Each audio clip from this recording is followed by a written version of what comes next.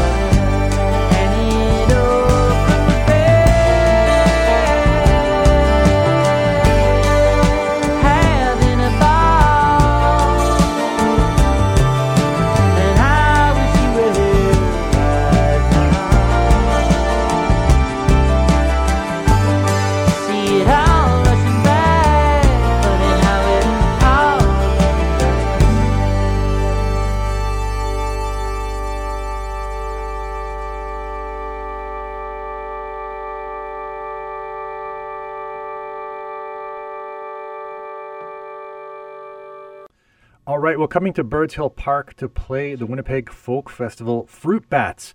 It's the nom de plume of Eric Johnson, and he joins us on the phone. Welcome to the show. Thanks for having me. I'm excited to have you, and excited to have you out in Winnipeg for Folk Fest.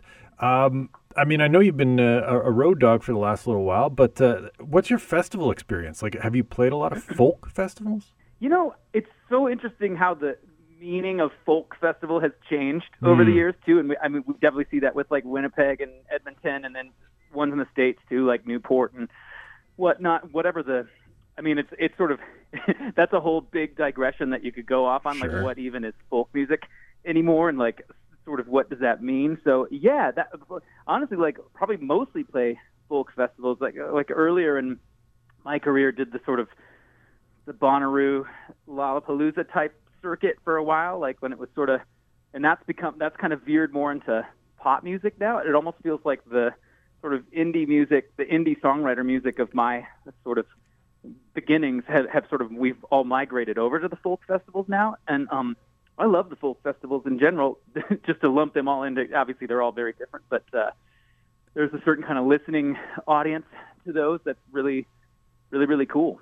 So you kind of aged out of like the Lollapalooza Probably. bracket.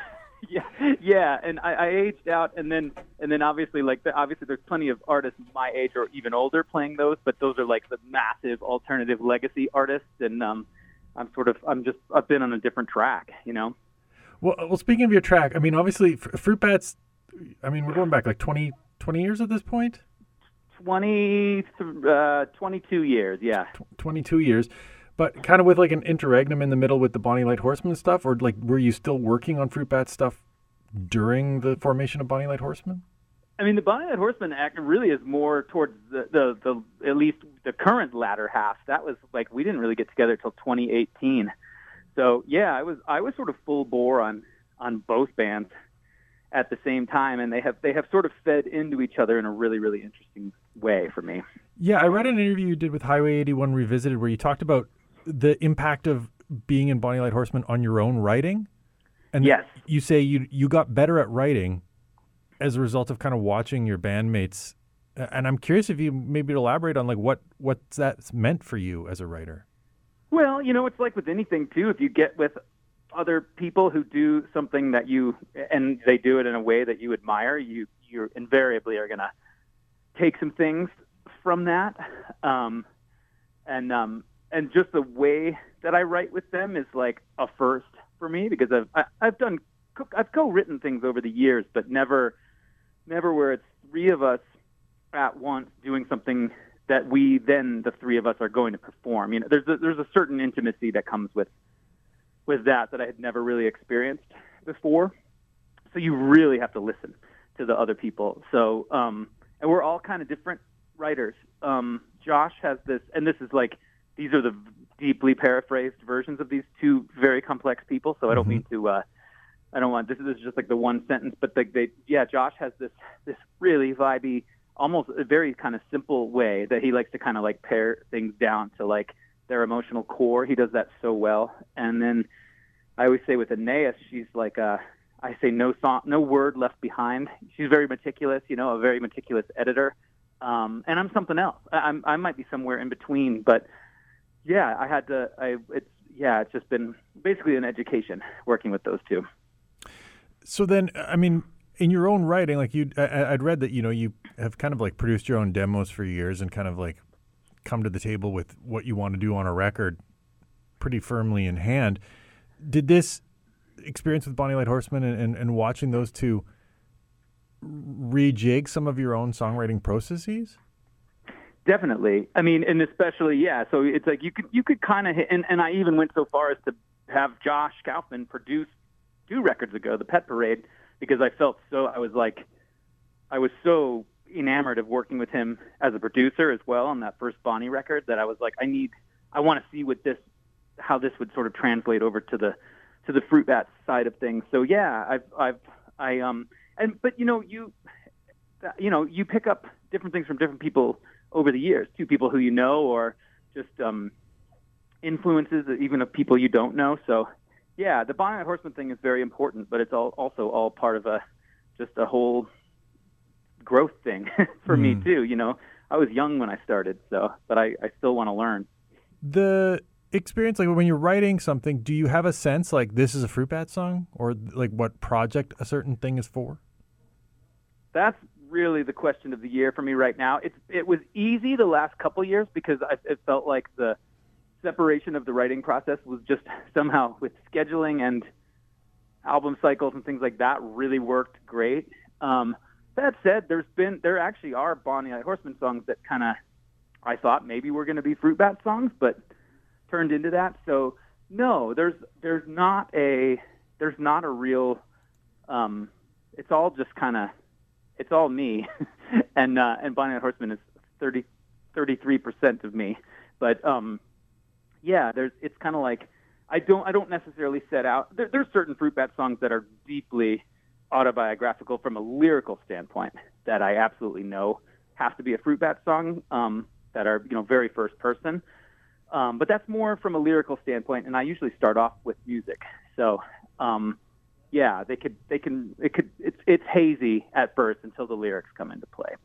So you start with music. Are you just kind of like building a vibe with a tune, or do you have like structured melodies that come into your head and then kind of like transpose those, or like what's the core of the music for you in terms of the creation? Building a vibe is exactly how I start, and that's sort of like that's really where I started off in general. Like I had a 4-track at home when I was young. I didn't really have a notion of like songwriting per se. I mean, I knew what that was, but I just wanted to hear the way instruments sounded together. And I was a pretty rudimentary musician when I started off too. So, but I still, and obviously I know way more now. So I still am often just trying to build a scene a little bit and let it kind of take me somewhere. And then I usually have notebooks or little jotting down lyrics and things like that come and live. It's all kind of collage-y, basically. So then in terms of building the vibe and then finding lyrics, like does the feel of the song suggest what the like lyrical theme should be in a song? Sometimes, although I like to subvert feeling a lot too. I like to put a really sad lyric over a really happy song.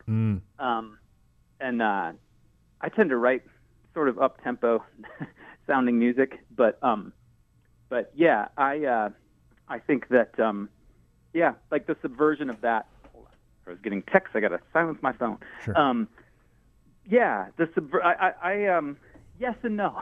I'll start off right like something like Humbug Mountain Song.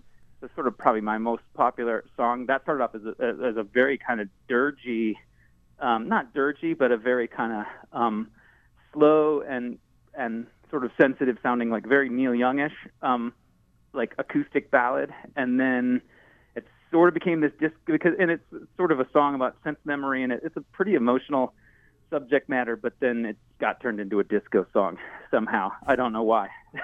So, yeah, I'm always aware of how lyrics relate to music, but I like to flip them on their ear sometimes too. That like intentional juxtaposition, is that to like challenge a listener or get them to like really listen to like, oh, this happy tune I'm humming, oh, wait a second, this is kind of a bummer? I mean, I don't necessarily set out to challenge a listener. I do want maximum emotional impact. It's kind of the opposite, because it's like I want to sort of, what I hope is, I mean, certainly with songs like, and it's like some songs, yes, maybe, but like with songs that I'm like, I recognize this is a song that people are maybe going to want to dance to or will be a single, because I'm interested in that. I'm interested in sort of connective music like that. I do love the idea of like hooking someone in with something that's like has big beats and makes them want to dance or makes them kind of feel something on a sort of primal rock and roll level. And then if they do get far enough to dig into the lyrics, maybe they're like, oh, interesting, mm-hmm. There's still something to this. But I also am just like, they don't really need to get that far if they don't want either. Like, maybe it just, makes them want to dance, and that's fine too. Speaking of hooking people in, I'd read, I can't remember which place, but that you kind of intentionally front-loaded the new record? Not this one.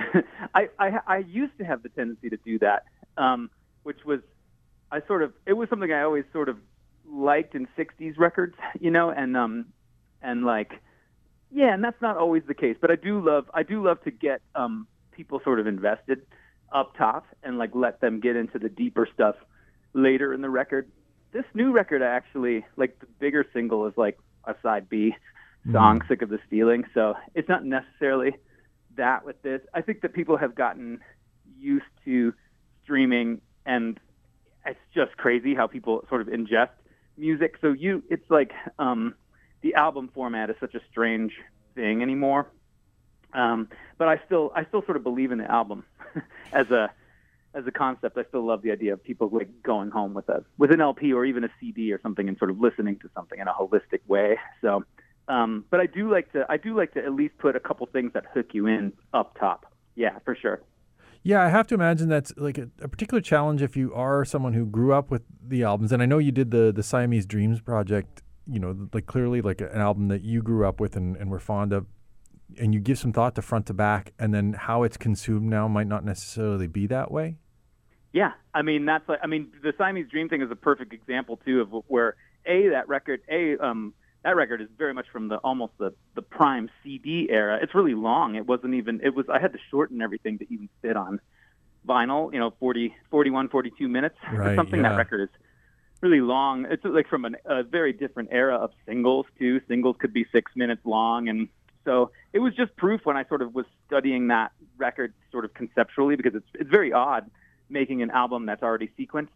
So you're like, I already know what the sequence is of this. Like if you're covering an entire album, you're not thinking about sequence after, you're just sort of doing it.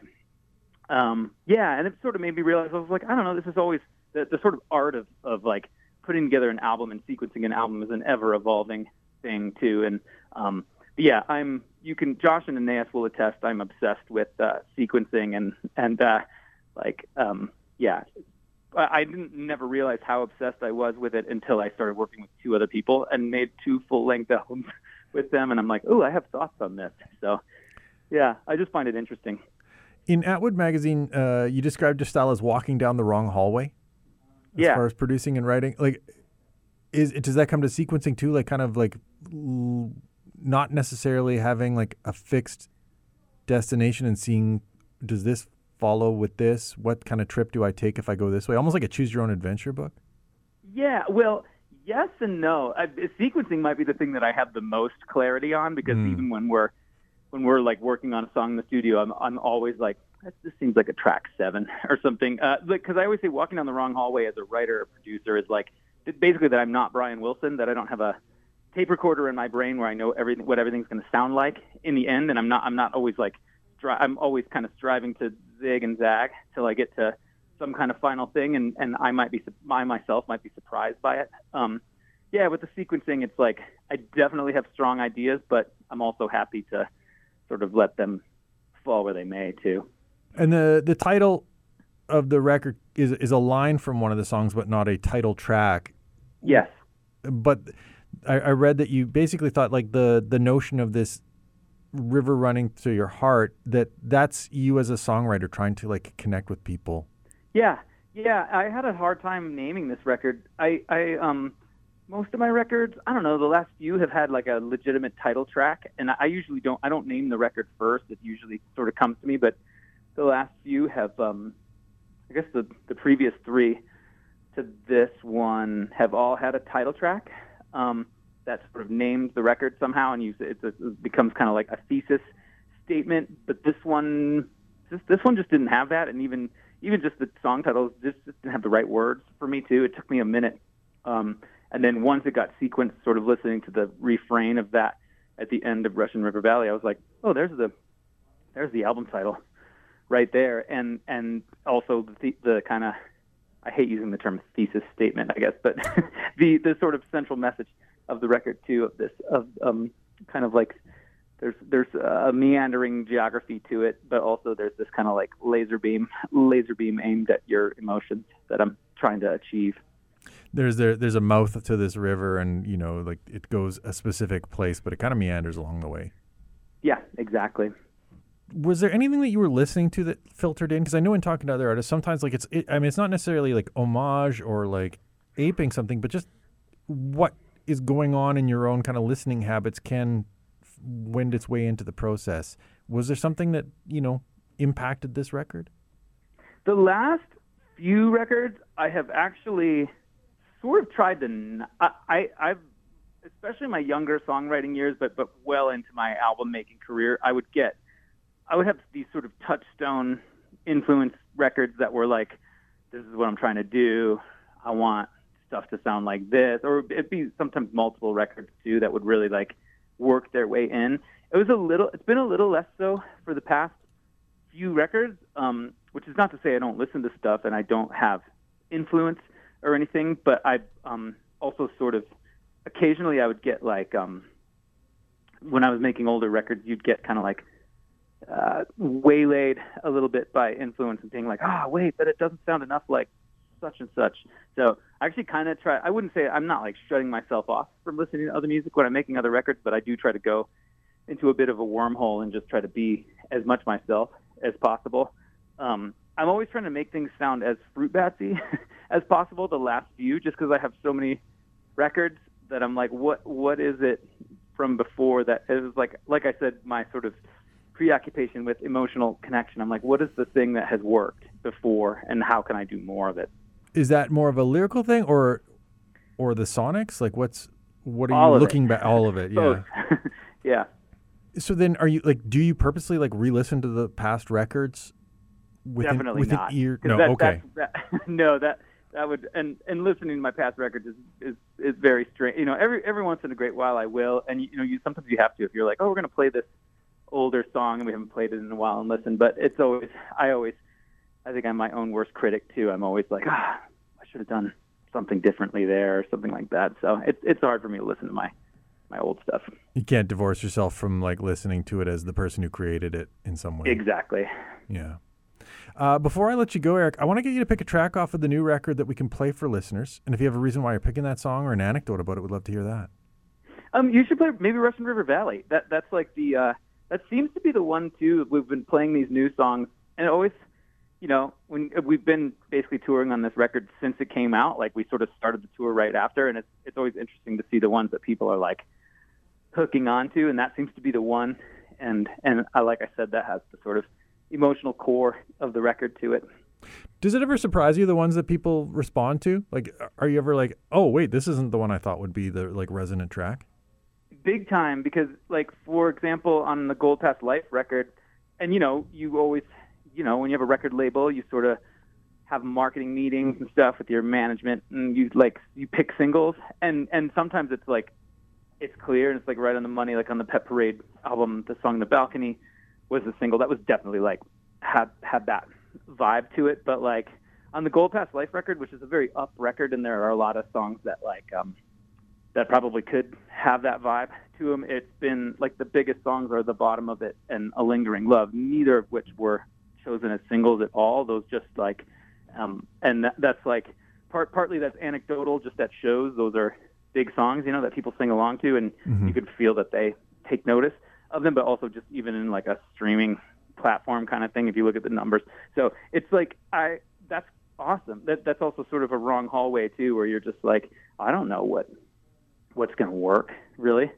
I'm just glad that something does. So right on. Well, we will give that one a listen. A River Running to Your Heart is the new record from Fruit Bats, coming to Birds Hill Park to play Folk Fest. Eric, thanks very much for taking some time, and looking forward to seeing you here in Winnipeg. Yeah, thanks for having me. I'm stoked for my first Winnipeg Folk Fest.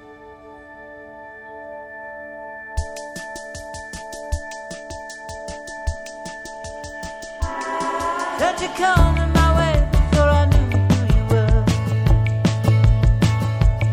Like the fog in my thoughts in a beautiful blur.